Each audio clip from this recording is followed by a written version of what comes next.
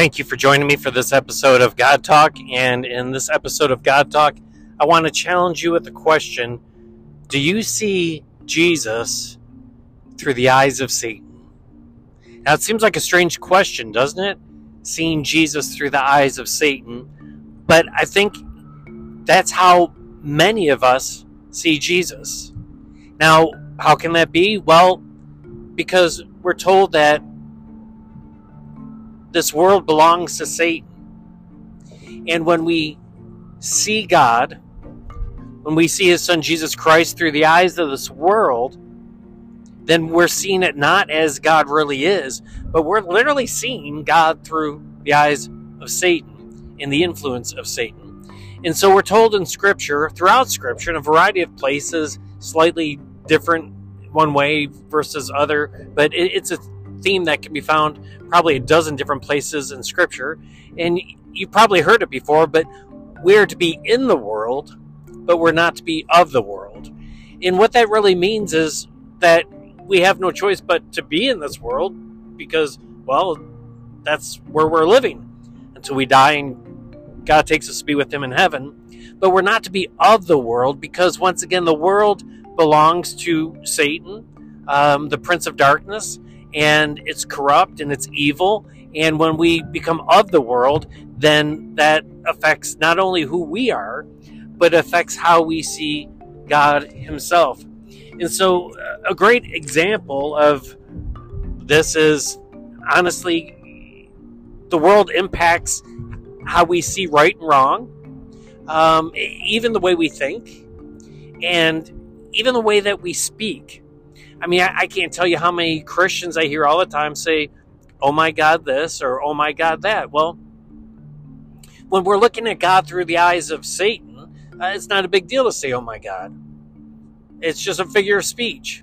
But when we see God through who God is, we're told that God is holy and that his name is holy, that we're not to take his name in vain, that God will not hold anyone guiltless or blameless who does misuse his name. And I've talked about this before, like the Jews took such great care to not misuse God's name that, like, there were no vowels in God's name so that it could not be pronounced because they didn't want to use it incorrectly or say it wrongly. They took great care so that they would not misuse his name. You'll hear people say things like, "Holy crap." I just heard someone say that the other day, and I have to admit, as a kid, like, I grew up and heard that and said that all the time. But somewhere along the line in my faith development, I realized that crap cannot be holy. So I've not said that for many years. But I heard someone say that the other day, and I'm like, holy crap, huh? Can crap be holy? Because it can't. Now, it's just a figure of speech. So it's not a big deal when you look at it through the eyes of the world. But when you think of who is holy and who only is holy, that's God, I don't think we want to make the association between God and crap. Growing up in Western New York, a relative of mine would always say, "Holy smokes." Now, that's a whole lot better than saying, "Holy crap." But once again, can smokes, I mean, I'm not sure if that's referring to cigarettes or exactly what that's referring to, but once again, I'm pretty sure those cannot be holy either. So we probably shouldn't attach anything to holy other than, holy, holy, holy is the Lord God Almighty. So once again, this is how it's the difference being in the world and being affected and of the world. And a good example of one who lived in the world but was not of the world is obviously Jesus Christ, because he did not allow the world to impact how he saw himself or how he understood his Father in heaven. Now, you can think about just his interactions with the Pharisees and the Sadducees. There's a great amount of pressure for Jesus to conform to the religious establishment. If you claim to be the Son of God, if you claim to be this prophet, then why would you be rejecting how we understand and see God? And there had been a great amount of pressure to conform, but Jesus didn't. In fact, when he taught, he would say things like, "You have heard it said," like, this is what people teach, but I tell you. And so Jesus, we're told, taught as one with authority. Why? Because he didn't succumb to the teachings of the church of his day. He was in the world, but he was not of the world. The same thing took place when Jesus was preparing to die. The Jews expected their Messiah to be a political Messiah. So when they're lining the streets of Jerusalem as Jesus has his triumphant entry and is entering Jerusalem, they're all shouting, "Hosanna, Son of David, Hosanna in the highest," and they're singing praises to Jesus.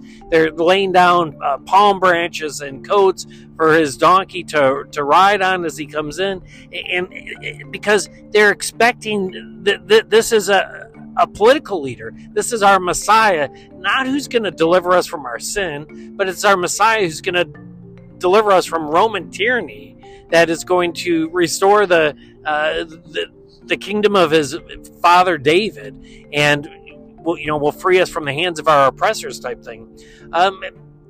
Maybe that was a temptation for Jesus. I don't really think it probably was, because he went through all those temptations with Satan and stood up to it. But the pressure would have been there in the same way that there's pressure to conform to the religious establishment, and Jesus did not conform to it.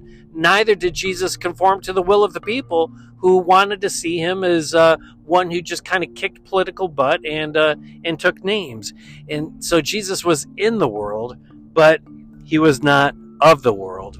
Well, the same has to be true for us. As Jesus did not allow the world to define how he saw his Father and really how he saw himself, we can't allow the world to define how we see the Father and how we see ourselves. And really the only way that we can do that is because we're in the world, is we have to be careful to not be of the world. And the reality is we do allow the world to define how we see God. You can think of even how something like politics influences how we see Jesus. On the left, they would say, there's nothing wrong with changing one's gender, because their view of God, if they are religious, is that God just wants people to be comfortable in their own body. That's their view of God. That's their view of Jesus. But that's not the God and the Jesus of the Bible. They allow their political view to really define how they see God and Jesus. Once again, if they do believe. But it's not just the left that does that. On the right, we allow our political views to affect how we see Jesus as well. Maybe it comes to capital punishment, and people that are on the right that are either pro capital punishment or pro guns, they are certain that if Jesus walked this earth, he would be for the death penalty. And I'm not sure we can say that. I'm not sure we can't. But I know we can't definitely say that, because Jesus said with the woman who was caught in the act of adultery and they were about to stone her, he said, he who's without sin casts the first stone. So I don't know that we can definitely say Jesus would be pro-death penalty. And I don't know that we could say Jesus would definitely be pro-gun rights, because Jesus said if you live by the sword, you die by the sword. But as Christians, that's how we see Jesus, because our political views affect how we see Jesus. Once again, because we're in the world, we become of the world, and that affects how we see Jesus.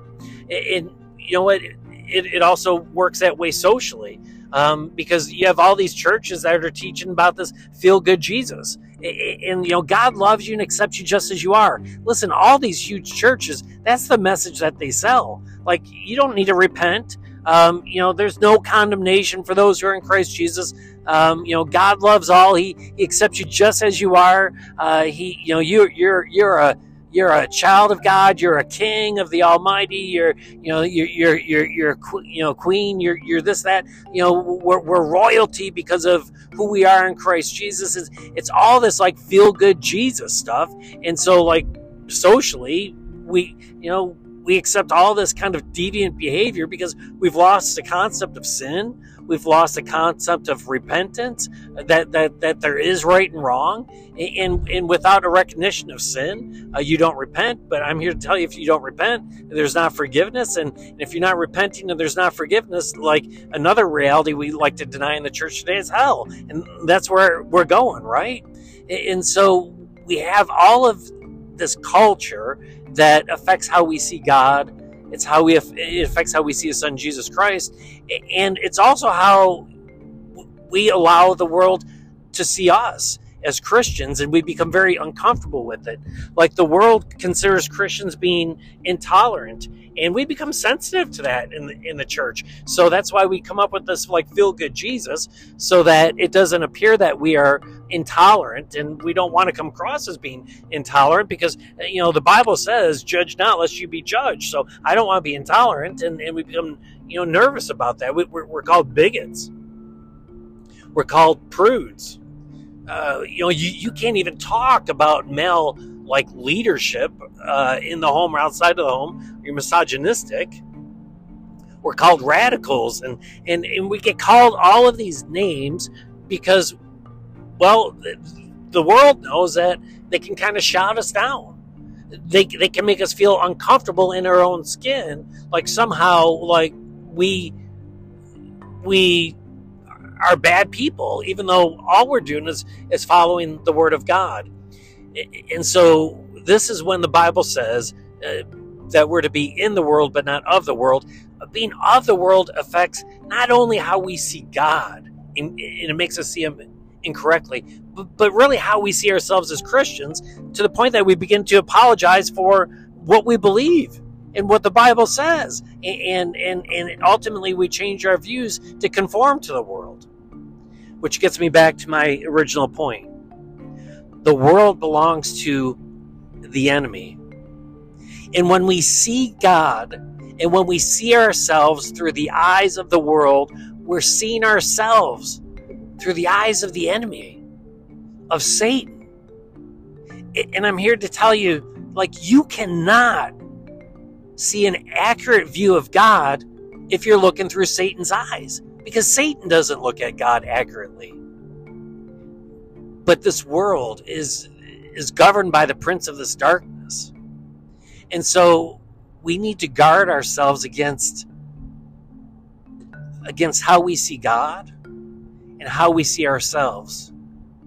And we can't allow the world or our friends or culture or politics or the media or any of those things, these outside factors, affect how we see both God and ourselves. We can only get that accurate view by reading God's Word, because it's in reading God's Word that then we know truth. And it's only in knowing that truth that we truly know who God is, and we can truly know who we are in Him.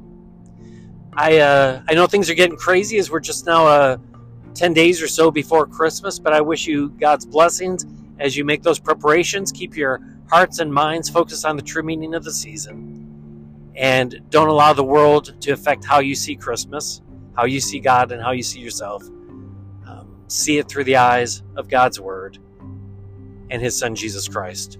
Thank you for joining me for this episode of God Talk. I hope you have a wonderful day and a wonderful week.